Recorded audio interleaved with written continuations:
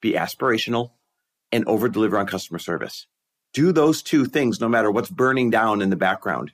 And people will want to follow you and do business with you and learn from you or buy your product in droves. Welcome, everybody, to the Chris Harder Show, where we are making you unapologetic about your pursuit of success, knowing that when good people like you make good money, they can then do great things. My name is Chris Harder, and several times per week, I will bring you epic guests, solo episodes, and every single tool, trick, and skill set you need to grow your business, grow your money mindset, and to grow your wealth to levels that you have never reached before. I've ended up in a unique place in life where I've got the experience, the connections, and all of the secrets that it takes to be successful. And I'm lifting the curtain to reveal it all to you in an effort to help put you in a position of abundance so great that you can then be as generous as possible. So let's lock arms and let's get started. And we're back.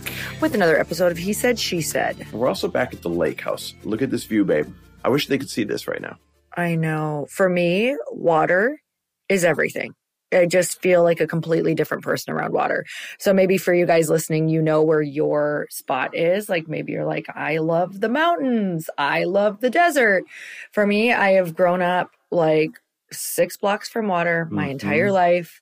And I know when I'm around it, I feel it. I feel different. I literally feel different. And it's a true story. So when I'm here, I'm very happy. I don't know if you remember this. When we lived on the lake in Minneapolis, I actually made you a promise that we'd always live on water or live like really close to a body of water. And I meant it at the time, but then somehow we ended up I'm like, so what the for crap that year happened? or two in Arizona. But I redeemed myself, right? We got the Newport place and this place. Yes. So most of your life is on water. Now most of my life is around water. But you are genuinely a happier person. Like there really is something physically to being where you're meant to be. I don't know what you guys believe. I don't know what actually, I do think everything is energy.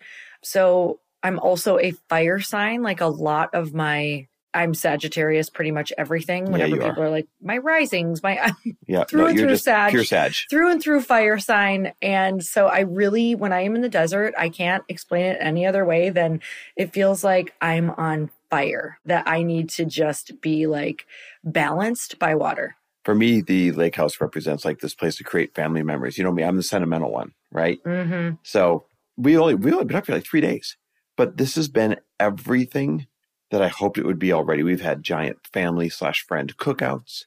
We've been up in Door County hanging out and having like small town Americana with families. You know what I mean? We've been out on the boat twice, 2 out of 3 days already. That's pretty damn good.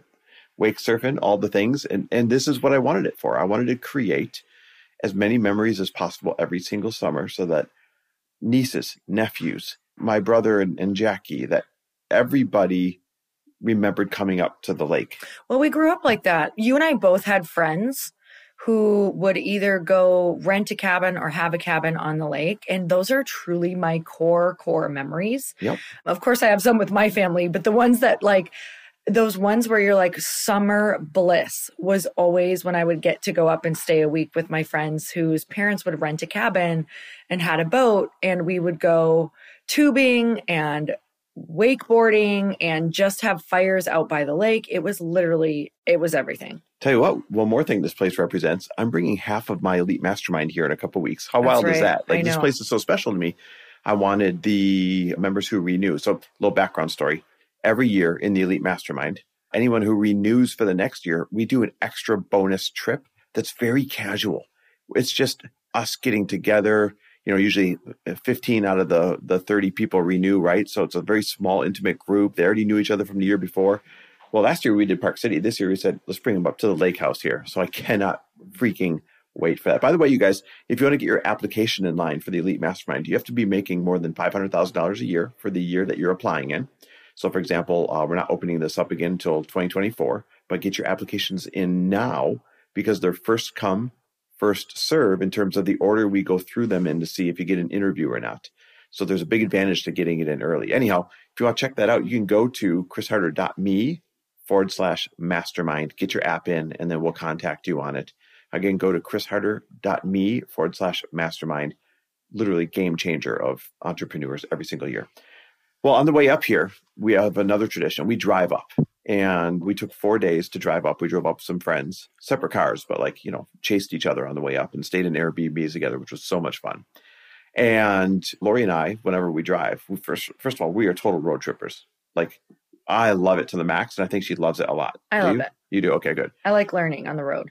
See, that's why. You got to find your way on the road. And so we always listen to podcasts or books, and we just devour them. And we went down a rabbit hole devouring a bunch of Skinny Confidential podcasts one day. We thought we'd share a takeaway from each of the episodes because we had these aha moments. Oh my God, this is going to shift. Oh my God, we're going to start doing this. So just like you're listening to a podcast right now, and the fact that you tune into us every week, which means the world, we tune into other people. And it gives us these moments of, holy crap, I need to start doing blank, or holy crap, I never realized this. So Lori, what's the first podcast you remember on this trip, and what'd you take away from it? So the first one we listened to was an interview with Rob Dyrdek, who, if you guys listen to this podcast, you know that we are obsessed with him and the way that he thinks and the way that he sets up his life.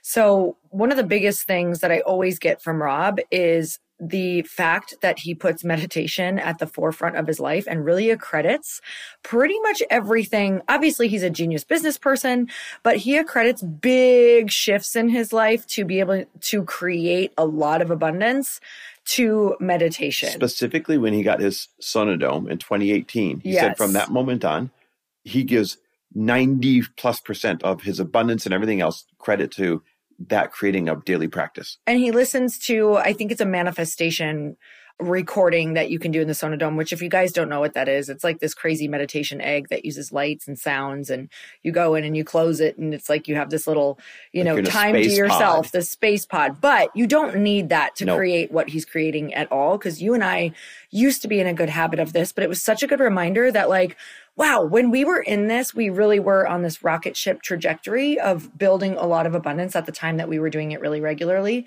So for me, this was a reminder of, yes, it takes all of the physical action that you need to go do out in the world. That's very, very important to be doing those things.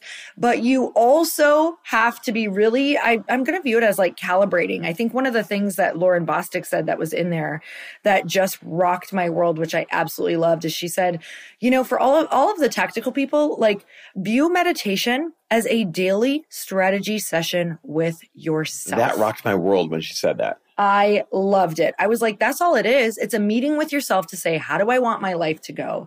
What do I want this to look like? And I was like, oh my God, sometimes you just hear these things that make it so practical that you go, how could I not be having a daily strategy session with myself? I mean, that changed that went from it being this woo-woo whatever thing where does it work? Does it not?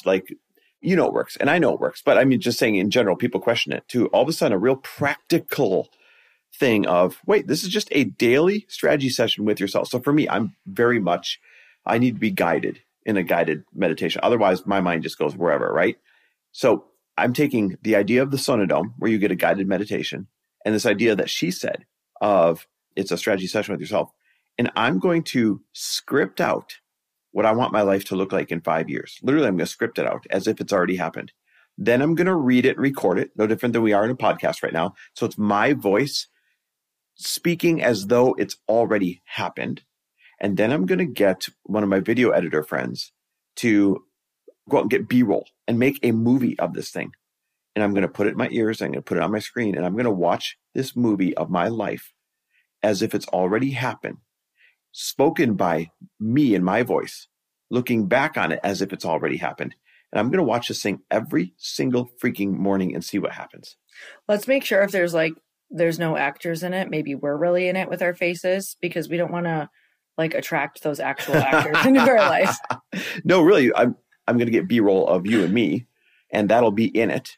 But then we'll also just get B-roll of other things or people or whatever it might be in whatever meditation I script out, right? Whatever I script out for 5 years. Green screen us on a yacht. I'm telling you, I've got the vision. Anyhow, I'm going to build this. I'm going to do it. It's going to be so cool. And I'll let you guys know how it goes. Okay. Amazing. Okay. Second one that we listened to was Craig's. Yes. Craig's from LA. It's a restaurant owner. Craig is the founder of Craig's in LA, in Beverly Hills, right there on Beverly. And it is just one of the best restaurants. Every single time I'm back in LA, that's where my friends and I go. We go to Craig's. And almost any single night that you're in there, you're going to be looking to your left and seeing A-listers, looking to your right and seeing A-listers, but everybody leaves them alone. And it's almost like, even though it's in LA, this super vibey, cozy New York steakhouse, right? Like it was there from the 40s, the way he's built it out. So I've only been there once, and he came up and sat with us, and which is what he's known for. Yep. But I was like, this is crazy. Okay, so I'm obviously not a celebrity. And there's like, when I say A-list, I mean like picture the A-list of A-list in this restaurant. Yet he still comes and takes time to go and sit with pretty much everybody eventually, right? And he sat and talked, and it's like nobody else was in the restaurant except for us. And I just felt like there was so much attention to detail. I was like, this person is elite at what they do. Yep. This is incredible. Yep. And one of the things I've learned from him is not only has he created the team around him so he can go be present with every single table, but at the same time, his story. He was a server at Dantana's, which is another super iconic Hollywood restaurant right next to the Troubadour. And so when Elton John or Madonna or anybody was done playing at the Troubadour, when they were on their come up, they would go next door in the middle of the night at bar time, basically, and go to Tana's. And he was a server there. And he did such a good job learning from the ground floor up how to be great at his craft, and then how to be the maitre d', and then how to run the restaurant, that when it came time for him to say, hey, I want to open my own, he had all of this trust because he walked the walk in all the positions, and they saw him do it, and he worked it with them and served them.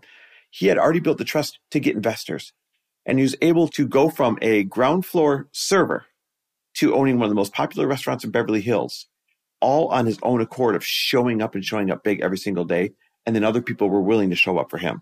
So my biggest takeaway from that podcast was he talked about how, you know, when you are a true expert, a true professional, there will be so much going on in the background that you don't know about, that you have no idea. He said there'll be so many fires burning that you, in the front of the restaurant, the main concern is what is their customer experience? How do they feel? What's going on? You can't lose attention to detail, even though there might be things that are happening in the back of the kitchen. He said, you know, shipments don't come in, people don't show up. It might feel like everything is falling apart. Maybe there's a mini kitchen fire. Like, who knows what is literally going on back there? But you just keep your cool in the front of the house. And I thought that this is so interesting because I think that if you can apply this to any, or if you can think of this in another way, I thought of this in terms of sometimes we look at those experts and professionals in our field and we say, oh, everything must be going right for them. They probably don't have the same problems I have. Why do I have this? Why am I plagued by this? Why did my launch not go well? Why did my product not go well? The thing is, that is happening to them as well.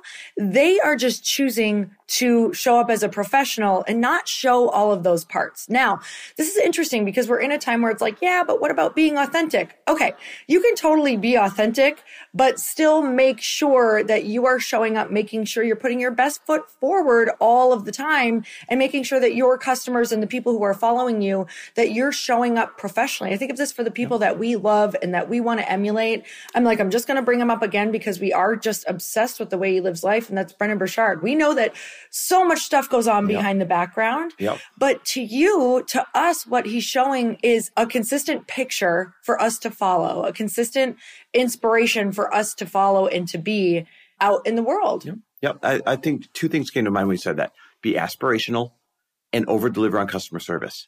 Do those two things no matter what's burning down in the background. And people will want to follow you and do business with you and learn from you or buy your product in droves. Yep.